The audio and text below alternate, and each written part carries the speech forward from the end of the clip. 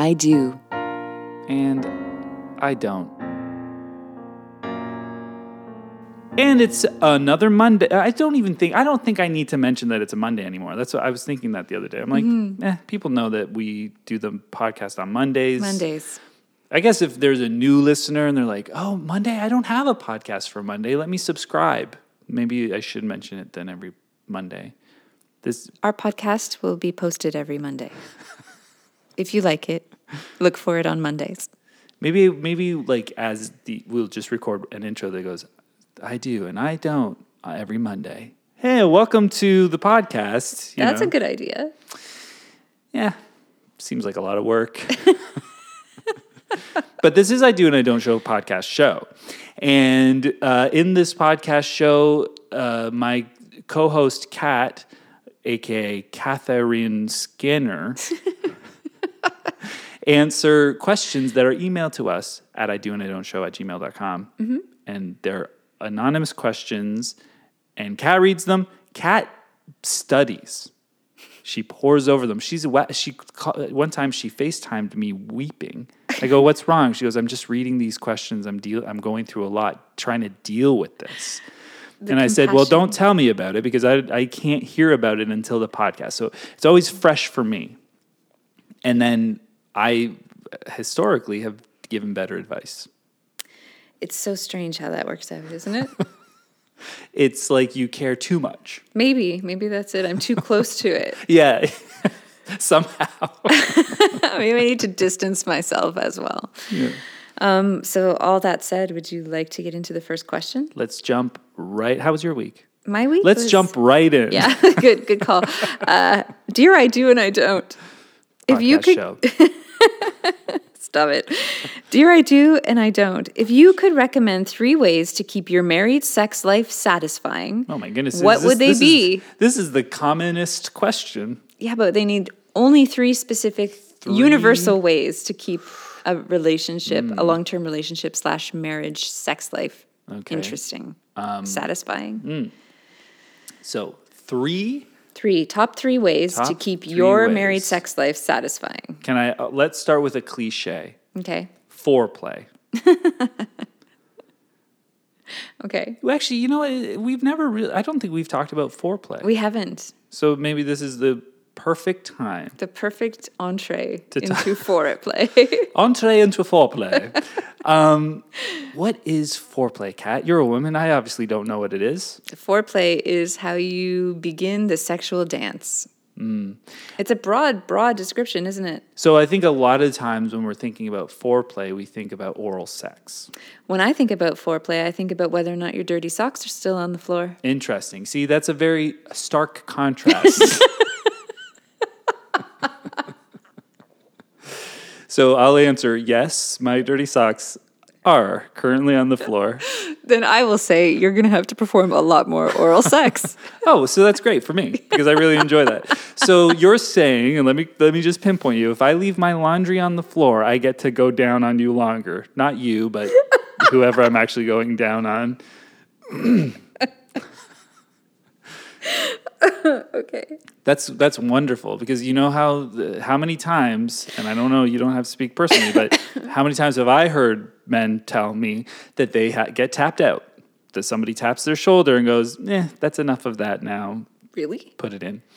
Yeah, and I think it's because it's boring for the person or something. And they're just like, okay. There's that whole thing again, though, where women are incapable of expressing what it is that they like. Right. They'd rather just tap you out and get you doing what you like to do. Rather than communicate their own needs. Yeah. Which maybe they don't even realize because they don't actually know how to get themselves off. They're like, can you get up here and finish so I can get those socks off the floor? Wow.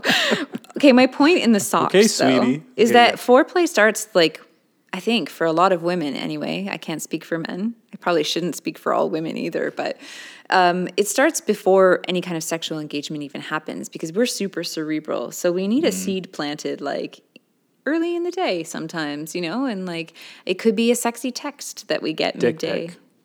If you're into dick pics, I guess it could be a dick pic. I personally, all right, but I think maybe the universal answer to that is, yeah, the could dick pic. be that. The dick pic is a quavering question mark right there. Yes. So like ambiance is nice for foreplay as well. It's not just the mechanical acts that. So a good foreplay is you come home from work or grocery shopping or whatever, and there's just like 1,000 candles all over, giant white candles lit all over the floor. Beautiful. It's almost like the stage of Phantom of the Opera. That's exactly what I was thinking as you were describing that. Your man is standing in a boat type set thing. There's a smoke machine, and his dick is out. Wow. Is that foreplay? You had me at smoke machine. I could, I mean, like, that would be a very extreme example of setting the atmosphere, but it's nice. I like it. I would not be opposed to coming home to a house full of lit candles. You're like, it is so hot in here. It's just so much like, fire. Legit. I am sweating. Can you blow some of these out? Like, we could have done with half the candles. You're triggering my perimenopause. What the hell? Open a window. You open the window, all the candles go out because it just blows them out. Tangenty. I'm trying to understand foreplay here. I'm sorry. Yes, I know. It begins the moment you wake up, let's just say, right? And it has Tweak to to do... the nipple, have a nice day. It could, sure, great. But also, like, how are you engaging with each other? Are you communicating love in lovely terms? Are you fighting and full of conflict? That's not going to be conducive to setting the stage for a sexual experience later in the day. Do you send cute texts back and forth to each other? Are you helping to make sure that the other person isn't dealing with a lot of external stress when they're at home and you want to be in that space where you're able to connect? And, you know, like, how are you setting the tone? You also mentioned on another podcast, like, coming up behind somebody and wrapping your arms around them and kissing their neck a little bit. Yep. While making dinner or what have you. Yeah, those simple little gestures go a long way, particularly for women. I think I know a lot of men who love them too. Just like these sweet little touchstones to remind each other that we are connected and that there is physical connection there. My favorite thing would be like if I'm doing dishes, let's say, if I'm cleaning the dishes, you know, if the girl I'm with were to come up behind me and wrap her arms around me, undo my pants, pull them down, go around in front and suck my cock. Like, that would be nice foreplay for me. That's some good foreplay. Yep, that's sort of like jumping the gun on all those things that I was talking about and getting to like level 2 foreplay. Oh, maybe? That's level 2? Okay. Maybe even level 3 interesting foreplay. Levels of foreplay. So pick up your socks. That's level 1. So yeah, like level 1 is the subtle ways you interact throughout the day, let's say. And also ways that you alleviate stressors and things like that. Yeah, or any barriers to sexual engagement later, right? Number 2 level foreplay is like physical touch. But not to the extent and of not, anything not sexual. super sexual. Okay. Non-sexual A big old touch. hug. Yeah, hugs, like little kisses. Tap on the butt. Yeah, sweet words exchanged, those kinds of things. Level 3 foreplay, and let's say that there's 3 4. There should be 4. 4. Yeah, you're right. Okay.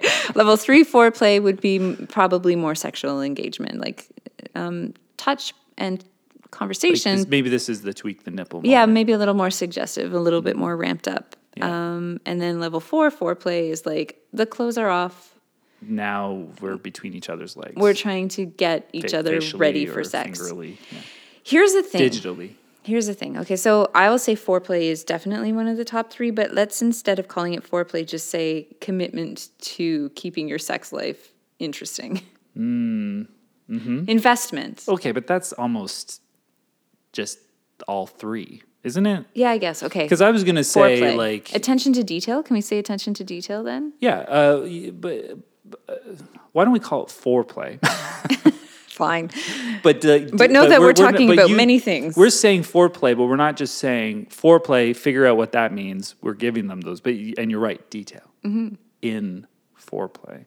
And all 4 levels of foreplay. Yeah, all the 4 levels of foreplay. FOUR play. So detail / foreplay. Number 1. Okay, what's number 2? Okay. Number 2, to keep your sex life alive in a marriage. Well, I did foreplay. Why don't you do one? I don't know why I have to. Okay, here's mine. Okay. Imagination. Okay. / creativity. Oh, and I think I have number 3 now. But so let's unpack imagination. I think it's just the acceptance that sex cannot always be mechanical. This is also kind of role play can fall into this category. Absolutely, 100%. Props, costumes, scripts. Toys, yeah. Scripts. Who's writing? I am. Hold on. I have several role play scripts on my blog. Fascinating. I've never read your blog. Thanks, Joel. But okay, so this is really interesting. So one partner can write a script that the other partner now has to quote unquote. You can learn it and then play perform along it. and perform. Oh wow, that would be super fun, right? So the sky's the limit when it comes to imagination and creativity. And if both partners are committed to being creative in the bedroom, things will never get boring. Yeah, I mean, especially if you're going in. You're like, okay, it's time to do the script I wrote. And she's like, okay, let me just get the script. And you're like, whoa. You're supposed to be off book at this point. What am I paying you for? Yeah. I'm calling the union. Memorize it, babe. How are you supposed to read this with, my penis in your face? That's not, I'm going to get a paper cut. You're not going to be able to hold those sides while your hands are tied behind your back. It's going to work. Let's be real. Yeah. So, but I think sometimes you can get off course too with the imagination and creativity thing because life gets in the way. Like as long as you're getting off, right? Just a joke. But you have to remind each other and redirect and revisit. Here's a fun thing that I started doing recently. I'm getting personal. Go on. Without apology.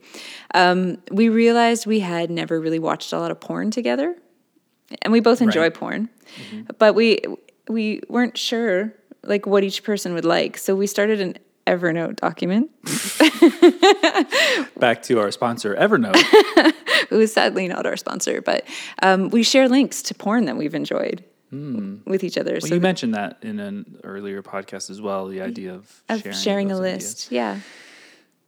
And I can see how that is something. You can also create a wish list on Amazon of toys and products and costumes and lingerie you'd like to incorporate. Here's all these wacky things that I'd like to do.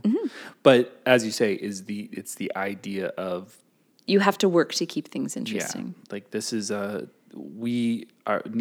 this still needs to be play. Yeah. And not just utilitarian. Oh God, no. And and utilitarian isn't always just we're making babies, this is why we're doing it. But it's almost like, well, we do need to have orgasms. Those are good for us. Yes. And you want one, I want one.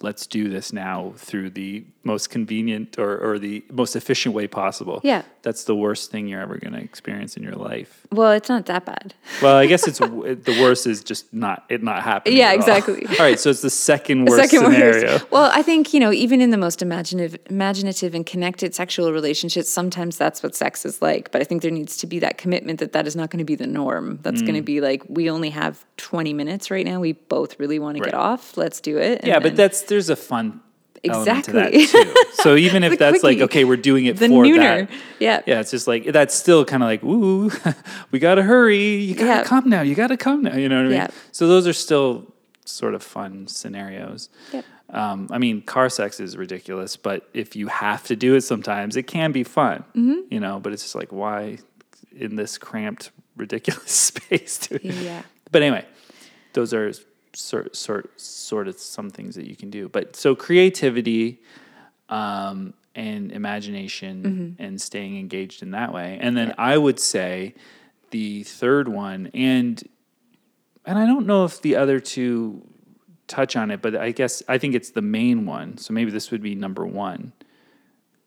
So maybe foreplay would be number 3, and then yours would be creativity and whatever would be number 2. This, I think, is number 1. And you can let me know if you agree with that. But openness. Yeah. Just having an open kind of heart and mind to this experience. Joel, I thought you were going to say something ridiculous that I was going to be shut up, Joel. But that was actually really good. That's the number 1. But because if you are open, and I think that this goes in every aspect of a relationship, but if you are open, then you can, all bets are off. Then because you can always be oh, yeah, that wasn't so good. Okay, let's do this then. Let's try this. And everyone's just yeah, everyone. All 8 people are no, don't do that. That would be my first advice of what not to do. Don't jump into it. 8-some. No. But it's oh, this is I'm open to that idea. Yeah, let's try this. Okay, that didn't really work out, but it's fine. We don't have egos about it. We're not freaking out. We're not like scared of every single idea that's presented. You know what I mean? And of course, there are going to be boundaries. That's fine. But openness in spirit. Yeah. That will. I think that's really all you need. I think a great sex life is born of the intention with both people that everything is up for discussion. Right. And could that also could openness also be kind of this idea of, you know what, I'm not feeling sex energy at this particular moment, but you have expressed a desire, so let me be open to going down that road. We've been talking about how someone's too tired or someone's had a long day, but sometimes if you're open to it, maybe that your mood can shift. Am I crazy? I don't think you're crazy. I think it's entirely possible that could happen. But you're also looking at me with a little bit of apprehension. No, it's a good idea to be open to. I think for some people, being in sexual space, if they're really not feeling sexual, can be triggering. Sure. I'm just saying if you're... All bets aside, let's just say that's not the case. Right. We're just saying, if someone's like, I've had a long day and I don't feel fresh. Yeah. It's like, well, let's just give it a go. Hop in the shower together. That's, and if you're open, all right, Yeah. Not like I feel very... Or what about I'm exhausted. There's no chance that I'm going to be able to get into that headspace. But if you want to masturbate, I'll hold you or whatever while you go to town. Is that weird? I think that's nice. Let me cup your balls. There you go. Does that feel like, can you just wiggle them a little? I'll try not to snore too loudly while you finish. If you'd prefer to go in the shower, that's cool too. Whatever. I feel like that is the spirit in which to approach these things. But you also, this is a bit of a tangent as well, but you mentioned the porn thing. But I feel like there are relationships, and you can let me know if any of your girlfriends, but I don't know if this is going to be true because I don't know what kind of girls you hang out with. But the best kind. But I feel like there's a large group of people out there who, like women, especially, who don't really want their men to have pleasure from anyone else, and that includes pornography or I don't know how they feel about masturbation in general, but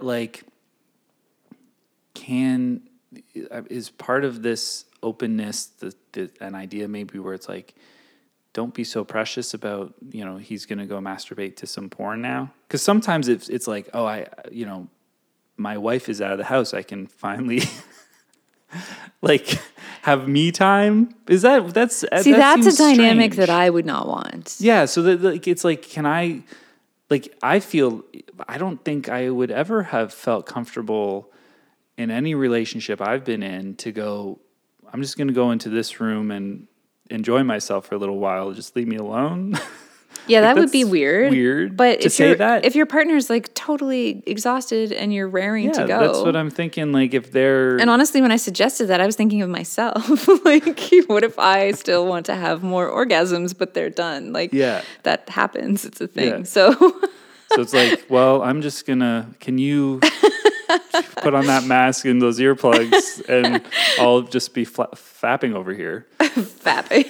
What? No. You don't know this term, fapping? I think I do, actually. I feel like we've covered this before. We talked about it. Yeah, we did talk about it the one time. Yeah, no, I don't. I think the porn thing is tricky. I understand why a lot of people aren't really into it, because some of it's really not very empowering.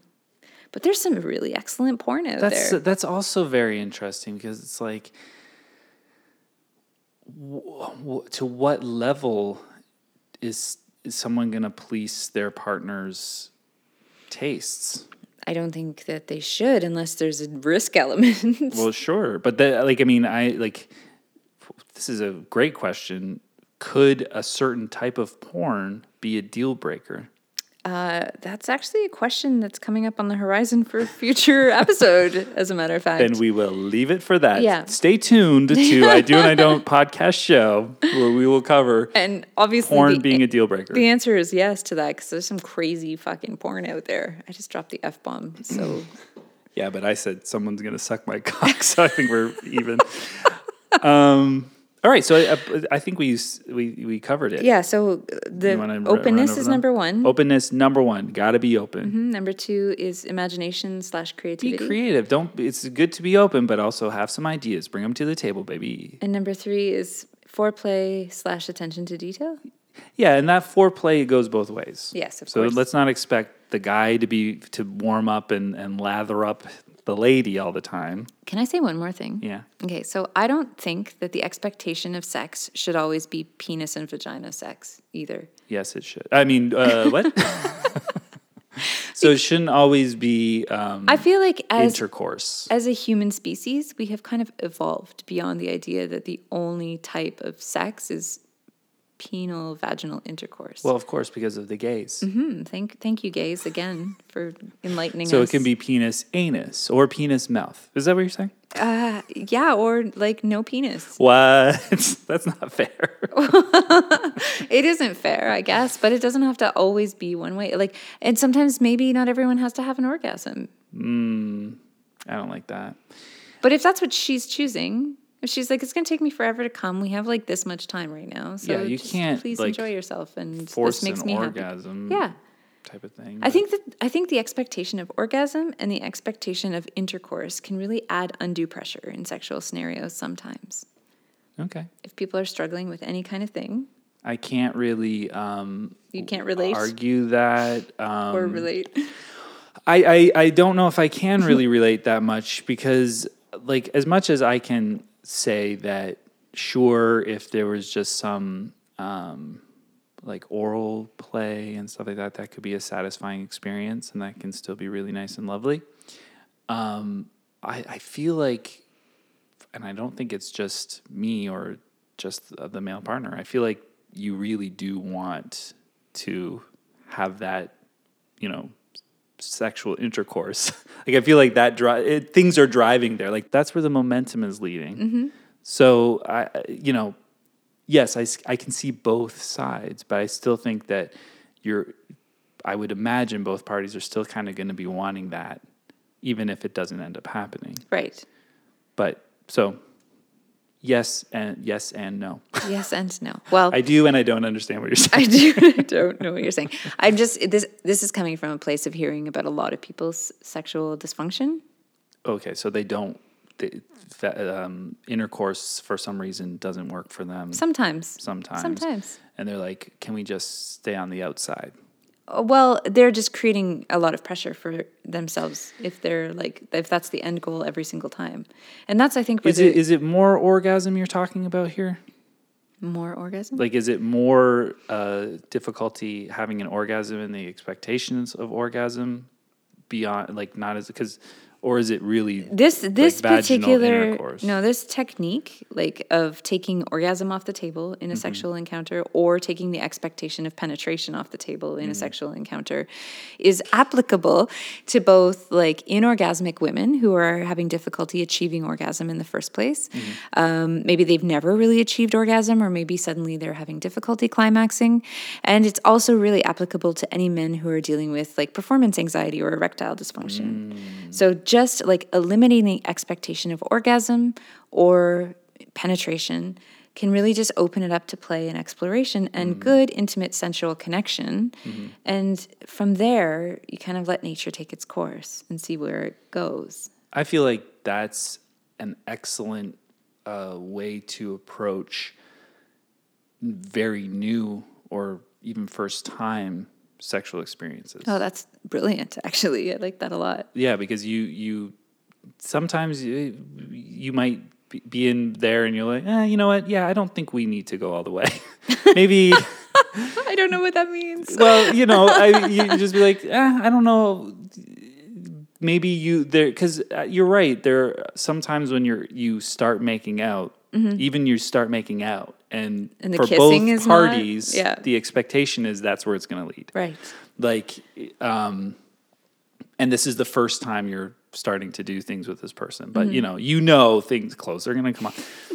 And yeah, the kissing may be a little, you're like, oh, okay, I don't know about this. Yep. Or, something that's gone on in the evening makes you a little bit apprehensive about the whole idea in general. So you're like, I'd like to take some time. But then at the same time, you're still, I don't know, I feel like these things are so nuanced. Sometimes you're like, but I'm still in this thing. Yeah, you want to see what's up, yeah. but you don't want to see what's up. Yeah, so it's just like, I might not want to get in there right now, which is going to probably be surprising too. So, because I've spoken to some guy friends of mine and mentioned how sometimes I am not interested in sleeping with someone who I may be, spending some time with. And that was surprising to them. Wow, really?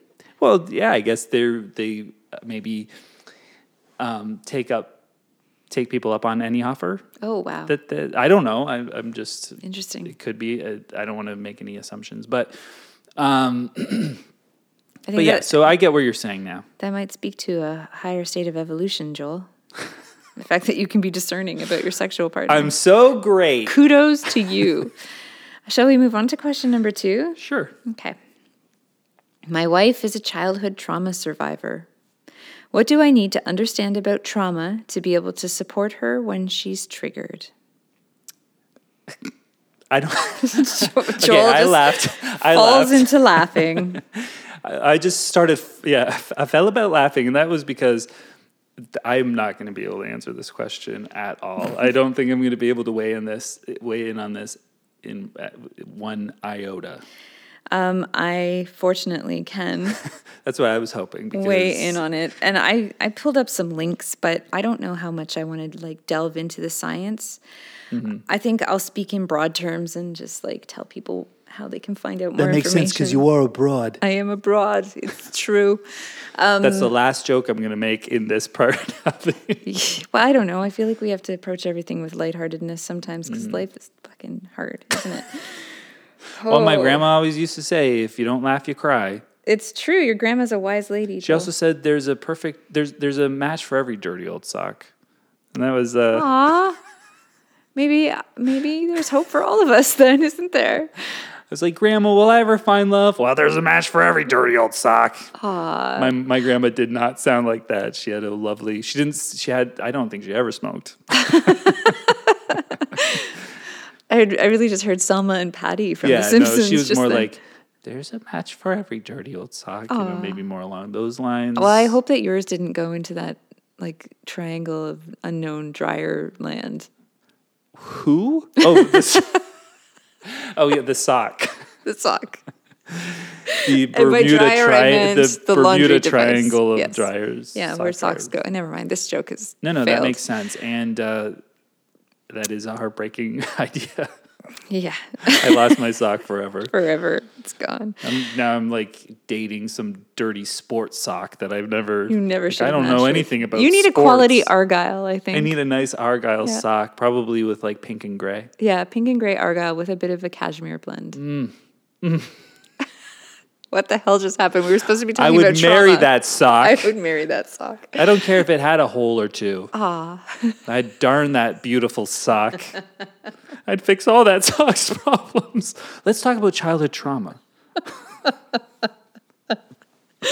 But how can I compose myself enough to have that conversation? Okay, here's the thing about trauma. A lot of people, when they think about trauma, immediately their brains go to soldiers or PTSD. Yeah, PTSD, post-traumatic stress disorder. So PTSD is a very extreme response to trauma.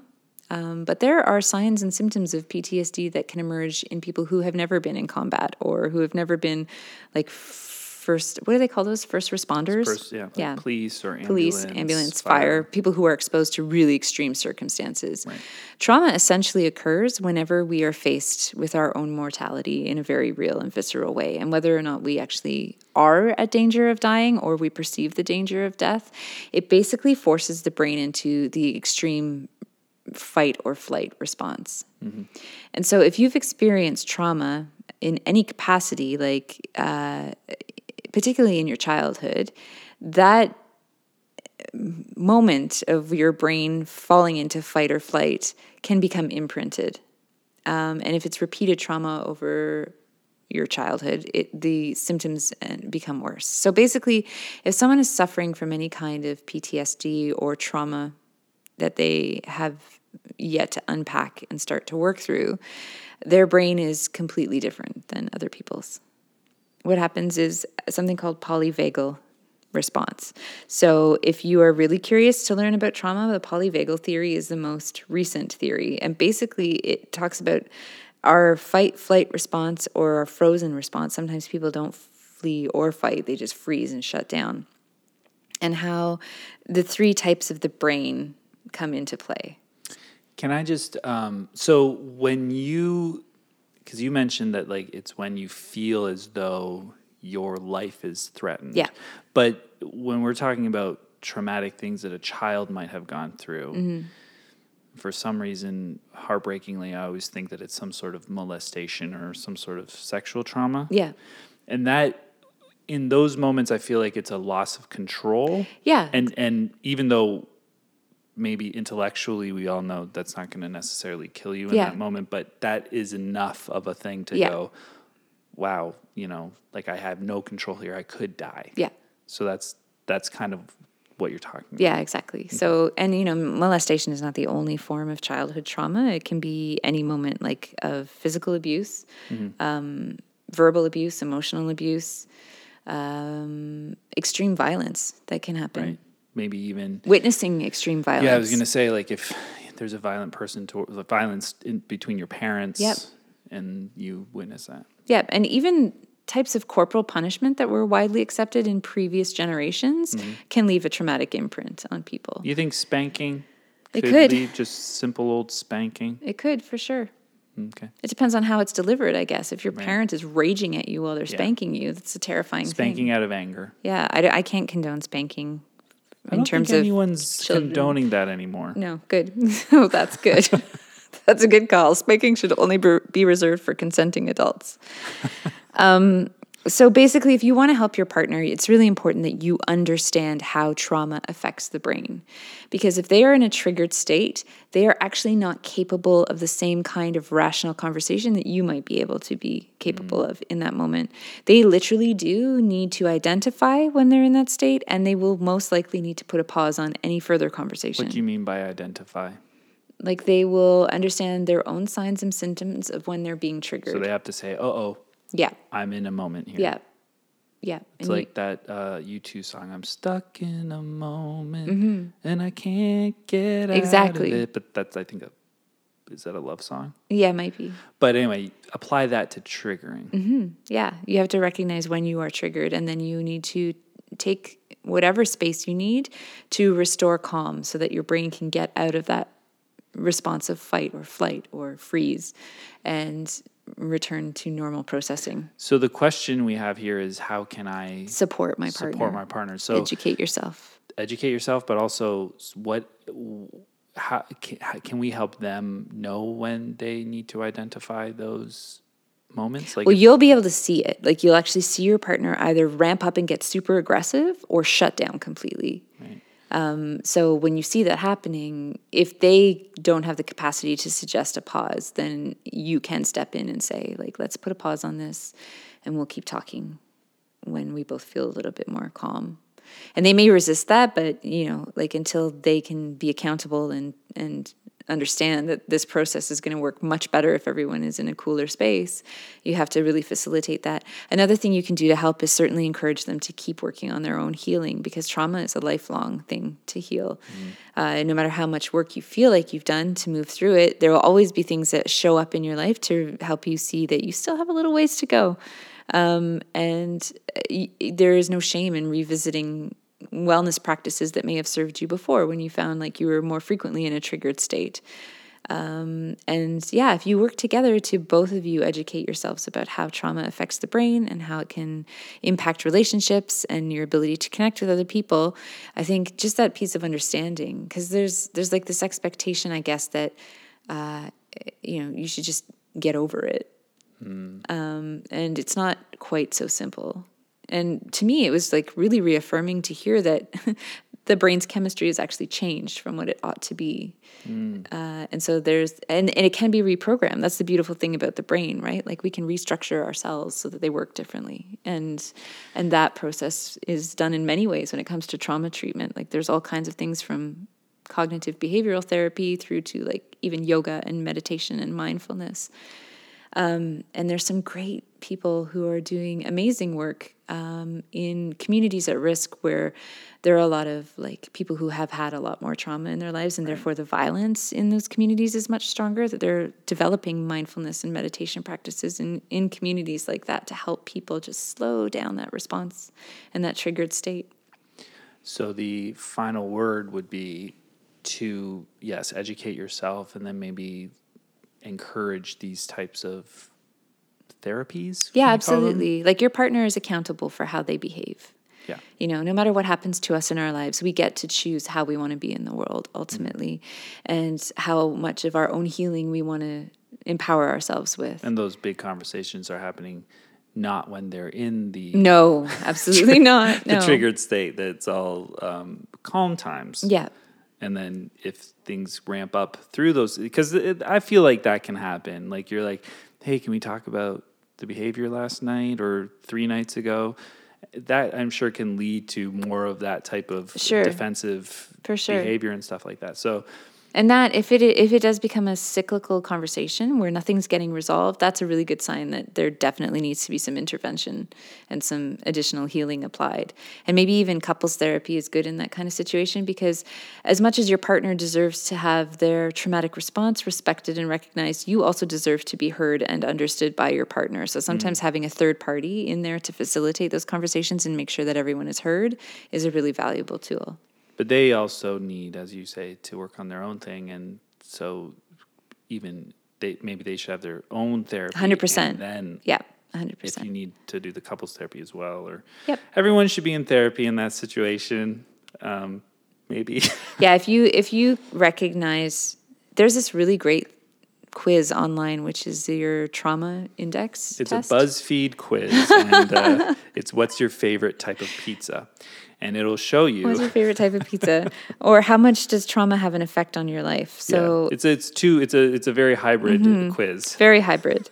It's like you like Hawaiian and you keep choosing partners that are helping you realize your trauma over and over and over again. That makes sense, because I think Hawaiian pizza is fairly traumatic. I think it's terrible. Mm-hmm. Well, we're on the same page. Okay, what you're looking for is called the Post-Traumatic Stress Index Test.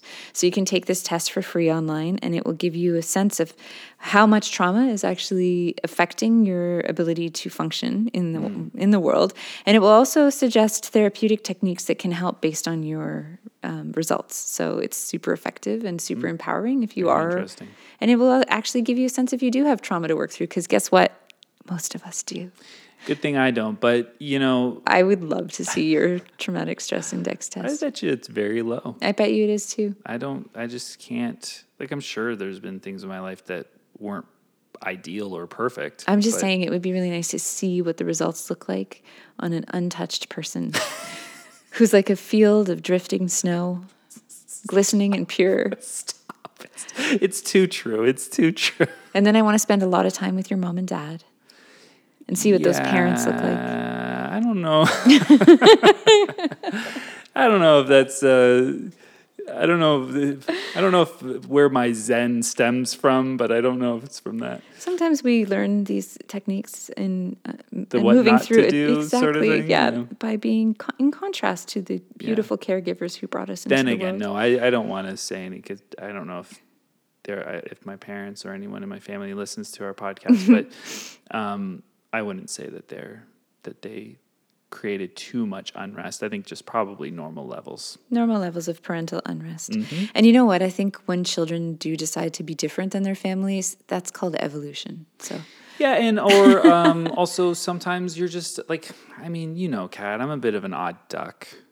And it's so funny because I don't think you are at all. Well, maybe, but I guess I am also an odd duck, so that maybe we're like ugly odd ducklings. If you go and you're like, oh, these are all sorts of people that I know, you would probably say, okay, Joel isn't the most normal of them all. And I'm not saying in a weird, like, demented way. I think you might be one of the more normal people I know. But you also are uniquely, and I said this to someone the other day who was asking about you. You are very clearly engaged in your sense of self. Like, you know who you are and you know what you like. And this is how I know I'm so special and different. A little narcissistic, but like just a touch. Most interesting people are. But what was my whole? I wasn't just to say that how originally and special I am. It was more the idea that he's also single, ladies. But I think the idea was that I was trying to get at there was even within your own family, sometimes they might go, "Oh, Joel's a little bit different. We don't relate to him on the same level, even though we were all raised the same." And I'm sure there are things in my character or personality that people, my family's like, "Oh yeah, like that. We know where that comes from. That was, you know, he's like this because that guy in their family's like that."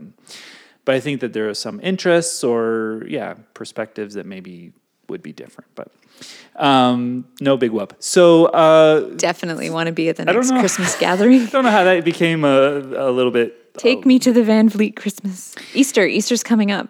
You guys must do Easter. I think somebody must. You know, they go, Joel, come over. I go, I'm enough of a ham. I don't need to come. Oh, God. No, please bring please don't do any more puns and stay home. I'll be the token pagan at your Christian Easter gathering. It'll be beautiful. They'll love me. My mom, your mom would love me. This is the thing. Joel. My mother would love you, and she would say, Joel, please. She would communicate with you so much. If you met my mother and spend an afternoon talking, you could. Yeah, they'll just come over at 1. You'd leave at probably after midnight. And you'd have been talking the whole time and you'd go, what was all this?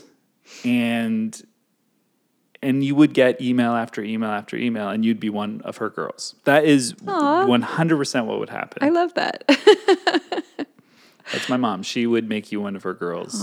But I will also say that you would find many, many, many vastly different opinions on how things work in the world. Oh, I'm sure. Between the two of you. That'd be great, and she would be sharing her perspective a lot with you. And that's how that would go. And if you were open to that and engaging, forever you guys would be friends. I love it when people tell me how I should do things. It's my favorite. Am I telling you how you? No. It kind of sounded like maybe your mom might do that. She's not going to say you should do this, you should do that. She would go, here's what I think. Yeah, this is the way.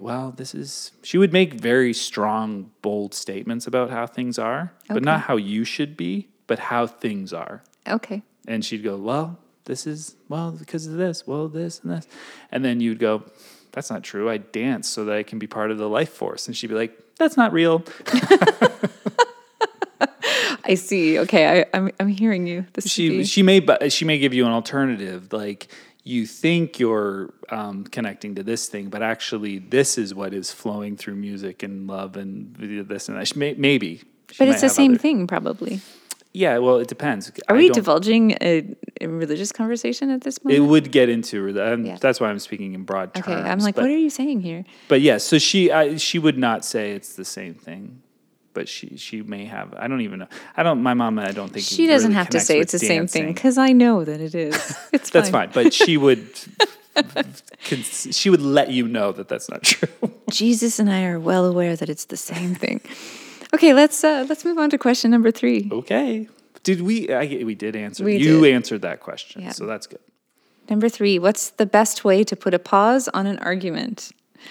Wait, we just talked No, how to do it. I butted these up together. Tricky, so we're just continuing this question 2. Yeah, but it's important because whether or not you're partner is traumatized or dealing with trauma, you have to be able to disengage sometimes from a conversation that's not going anywhere. Is it okay to go to bed angry sometimes? It's the second part of this question. What's so good about that is we're dealing with a cliche. Mm-hmm. I love a good cliche.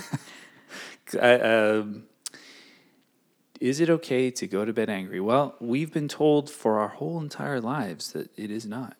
That do not do that. And if you've ever been to a wedding, don't go to bed angry. Don't go to bed angry is rule number 1. How to keep your sex life alive? Don't go to bed angry. Okay, well, I'm going to call bullshit on that rule. Yeah, because if you go to bed angry, like for sex, that could be some pretty hot fantastic sex. Sometimes I tell people to do things to slightly annoy me so I can punish them later. You need a good brat in your life then. Well, I'm not saying that that's something that if you're looking up people's weird kinks on your dating apps, that's one for you to look for, Joel. A brat? A brat. But, so, is it okay? Should we answer that one first or should we save that? No, it is okay to go to bed angry. But here's the thing. Don't go to bed not speaking to each other and furious. Like you can kiss each other goodnight and still be pissed off at one another. You know, I think it's just like, how do we define anger? Is getting into a disconnected moment with your partner where you can't find a resolution at that space? That is the question. What is anger?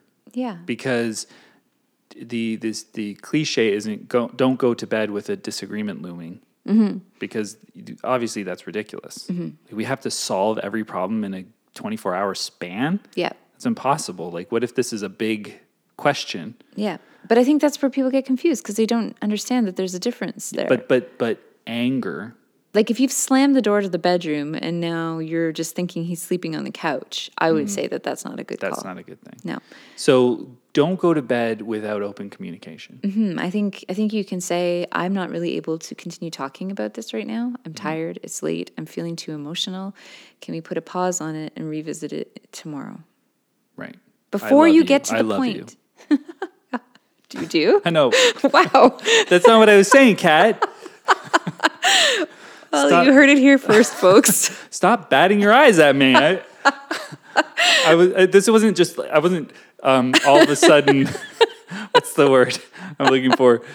I wasn't confessing something. Now that we've established that your mother will love me / try to save me, it's all out there. Mid-conversation about how to go to bed angry. I suddenly said I loved you. That's when Joel decided to say in a dialogue that he was having as characters in a thing. That's pretty tricky, but I'm pretty sure he loves me. But if you say I don't, like I'm upset with you, but I love you. We are editing all of this out, right? I don't know about that. It's pretty funny. We'll see. We'll just have to see. Kat, it's going to be in there. I'm choking. Fuchsia. The only thing I'm editing out is when I couldn't find the word confess. That's going to seem pretty quick. Okay, but what if you can't arrive at the I love you? Like sometimes it's hard to say when you're in the midst of the shit. That's a hard night. I wouldn't have a good time going to sleep at that point. Like, okay. I love you. But like, shouldn't you be able to like? Why can you not? Like, can't you just like be like? Mm-hmm. I just heard about this concept called splitting. Actually, I love you too, but have you ever heard of splitting? Upset. You probably have, but it's probably some weird sex thing and not at all what I'm talking about. So no, I don't. By the way, I don't hear of weird sex things. Lies. I'm currently listening to this book called The Tactical Guide to Women by Sean T. Smith. And I'm listening to it. Finally, a man telling us about women. Well, it's actually really well written. He's a psychologist, and it's giving me some really good insight into the male psyche. But in the chapter I was just listening to, he's talking about something called splitting, where for some people, in the midst of like an argument or a heightened state of aggression and anger, they are unable to still see their partner as someone who loves them and cares for them. So it becomes like, this person's out to get me. Yeah. And I think this is another trauma byproduct, actually, because I know I have done this before in previous relationships where like if I'm fighting, it feels like it's all over. It's not just we're having a disagreement and this is a problem we have to work through. It's like, well, I better pack and figure out a new place to live. It's so ridiculous. See, I think that's the way that an ex of mine was. Yeah. Like, that was their perspective. That to me is like unresolved we can just trauma. talk about this. I don't know why. And it must feel so hard when you're on the other end of that, where you're like invested and you're willing to work it through. But every time there's a conflict, the other person's like, well, I guess this isn't going to work. Or, well, maybe we're not right for each other. I don't know, like that to that extent, but definitely the thing where it's like, now you're my enemy. You're my enemy. Yeah. And it's just like, why? Like, have such a mind as someone, I can separate so much from an idea. Like, I can just talk about an idea. Why are you laughing about this? Because I have such a mind, because I started it with that phrase. I have such a brilliant mind. Yes. Yeah. That's I have I'm wired in such a way that, is that better? Yeah. My huge brain allows me to... My far advanced evolution. My robot computer mind allows me to separate a lot of the time, and I'm not going to say I'm like completely emotionless, but when I'm talking about, I can say like this. Let's talk about this idea. Mm-hmm. I don't have to attach like the emotion to it. Right. I can separate myself from that. So, what was the point of that? Well, I was trying to say that we should avoid splitting. If we find ourselves doing that, if we find ourselves framing our partners as the enemy just because we are in conflict or disagreement, definitely. That's something that we personally need to be accountable for and work on because it's not cool. Yeah, and I think that's what leads to people. I was going to say it's crazy, but well, it is a little. It is an indicator that there is some unresolved stuff to work through. Let's say for sure, because I think that's what leads to people like walking out on each other, slamming doors, or, like this kind of stuff that people aren't supposed to do before they go to bed, or let's face it, any other time. I think I've mentioned it before, and I'm just going to sort of slip it in here. And that's the idea that you shouldn't be doing any sort of name calling. No, definitely not. And I always advocate for any time in the relationship, even as a joke. Yeah. And definitely not in any kind of argument. Yeah, for sure, no. Like the F you type of thing, and you're such an asshole type of thing. What about this is fucking ridiculous? Is that okay? It probably doesn't help. I don't like swearing in fights. I used to, but now I find like if I'm at the point where I have to swear, then I should just step away and take a little break. Mm-hmm. And this is another thing too. Stepping away to take a break is very different than walking out or slamming a door. That's when you communicate that you need to take some space for a moment just to calm down. And I think no matter how that makes your partner feel, because that makes some people crazy anxious and they won't let you go, you have to hear that and you have to recognize that gap is required or the conversation can be shelved for the night. I think just analyzing myself a little more, this idea of not swearing, because as I separate myself from the idea that I'm discussing with somebody, and I can be emphatic, I'm sometimes quite the passionate orator. Yeah, you talked already about how much you like oraling. You're right. I am not a comedian, Joel. I don't know why I ever thought I was. You did? No. I mean, you did, of course. Why wouldn't you? Sometimes I can be very emphatic, and what happens is I will use profanity to drive home a point, but not like this is effing ridiculous. Mm-hmm. But I might be like, oh, well, so we all get to go and effing do this, and that makes a lot of sense. You know what I mean? But I don't mean it I just mean it to like drive a point home. But I think what you're saying might be absolutely right, where that can escalate things in a person's mind and feel more aggressive than it necessarily has to be. Even though like I can't help sometimes being emphatic and like preaching whatever the message is that I'm trying to get across, but not in anger, just because I believe in it. Mm-hmm. I'm passionate about it. Yep. But yeah, I think I've just learned something where maybe I gotta be like, don't just take those words out of there, because though they are very good if you're speaking to an audience of unfeeling people. Yeah, or like, you can be that stressed out with your friends and they're not going to take it personally because they're not in conflict with you. But even if like, let's say I was doing a TED Talk. Mm-hmm. I don't think that I've ever seen swearing in a TED Talk, but... Oh, I have. For sure. Yeah? Yep. But, or something like that where I'm going to drive a point home. Mm-hmm. Okay, that's fine. But when you're with your partner and it's obviously a touchy subject, you don't need need that language. Mm-hmm. So yeah, I think the best way to put a pause on an argument is to just say as much. I need to put a pause on this. Mm-hmm. I was going to suggest going, whoa, whoa, whoa, whoa, whoa, whoa, whoa, whoa, whoa, whoa. And they're like, what? Let's jump in the car and go get Krispy Kreme. Oh, I love that. And like idea. Krispy Kreme is so, I thought you'd go, this is stupid. But Krispy Kreme, like, I don't know where we have Krispy Kremes around here, but sometimes it's quite a drive. That would be a drive. So it's just like, let's go. We got to drive. You're going to be in Tonawanda. We got to go to Tonawanda. Go get some Krispy Kremes. And it's just like, what? Well, we're going to get Krispy Kremes. And then we'll be in the car and she'll be like, well, by the way, I just think we should. No. Let's not talk about that. Only talk about Krispy Kremes. Only donuts. Right now. So I think I'm just like the original glazed. Mm-hmm. And she'll be like, I like Boston cream. I'll be like, yeah, Boston cream are good donuts, but not Krispy Kreme Boston creams. Like that's a waste of the Krispy Kreme. So you're going to get into a different argument in the car? I'm not sure that's going to be a good idea. Just going to fight over Krispy Kreme. Yeah. Why would you ever fight over types of donuts? I don't know. Some people can fight about anything. You want a honey cruller Krispy Kreme? Are you out of your mind? You know what kind of texture that's going to be? What? I just like the original Krispy Kremes. I don't want any chocolate on it. I feel like it takes away from that stuff's just like, I don't know what they do. It's just pure sugar. Like, what is it? Well, I don't know. Maybe you should ask them. Mm-hmm. This is the problem about unresolved arguments. Yeah. Is that everything post that argument becomes an argument. Yeah, exactly.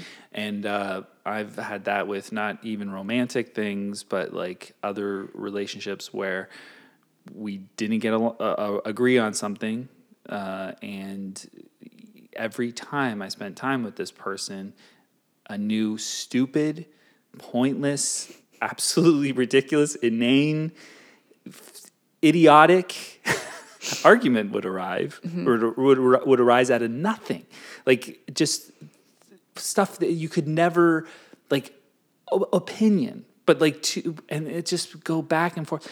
And I was just like, I can't spend any more time with this person because we'll never agree on the other thing because we just had differing opinions, and we both felt that we were right about our opinion, and that's fine. Yeah, because how are you supposed to not feel that way? And then if every other thing becomes some sort of dumb argument, and I didn't want that. I didn't care. No, that's exhausting. So you do have to resolve it at some point, but hopefully with a stomach full of Krispy Kremes. Hopefully, yeah. And yeah, you come back to it as soon as you can. And you go to bed with love. I just love the quick agreement. Hopefully, yeah. Hopefully, yes, you have a stomach full of Krispy Kremes. If you can eat carbs and sugar and gluten, that's a great way to end the night. But maybe it's not Krispy Kremes. Maybe you're just putting a pause on it and then communicating that clearly and going to bed still with love. And then returning to the conversation as soon as you possibly can. I wonder if there's this like a strategy, and I wonder if anyone's ever come up with this before. I'm sure that somebody has, but I wonder if there's some sort of a strategy where you can go like, okay, this is a ritual that we're gonna do when there's unrest. So when we come to a heated disagreement where we can't find a resolution that night, we're still going to go into the freezer, get some Neapolitan ice cream, and sit down together close on the couch and eat that ice cream bitterly, in some sort of like frustration. Mm-hmm. But it's just like, we do this because this is saying we are love still each connected, other. Yes. We're still together.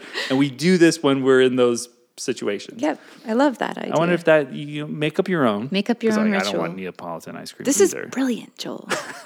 Did no one ever come up with that idea before? Well, maybe, but that, I haven't heard it before. But maybe that's like, okay, it's time for bed, but let's go get the ice cream. Yeah. And you have to be touching. You have to sit touching each other and, maybe arm on the leg type of thing. And neither person is really that keen on the moment. Yeah. But you have to do it. But because you're still saying, you don't have to say I love you because you're doing I love you at that time. So in 3 beautiful flavors. She likes strawberry, I like chocolate, and we both put up with the vanilla. I feel like that could actually be our show, like, caption. That's our T-shirt. She likes strawberry. I like chocolate. We both put up with the vanilla. I honestly don't know what it means. There's so many layers of interpretation. And ice cream flavors. And ice cream. All right, well, that's an episode in the can, isn't it? Yep. Thanks for joining us for I Do and I Don't Show. Send us your questions. Kat's covering her eyes and shaking her head. This is weird. You need me to get the ice cream? Are we good? Mm-hmm. Please email us at idoandidon'tshow@gmail.com. Check us out on Instagram, I Do and I Don't Show. Facebook, I Do and I Don't Show. Send us messages that are questions pertaining to marriage so we can help you figure out how to keep your sex life alive and where is the best place to get Neapolitan ice cream. I guess that's the. Are you happy with that? I'm satisfied. All right. Well, everybody, don't leave your engine idling.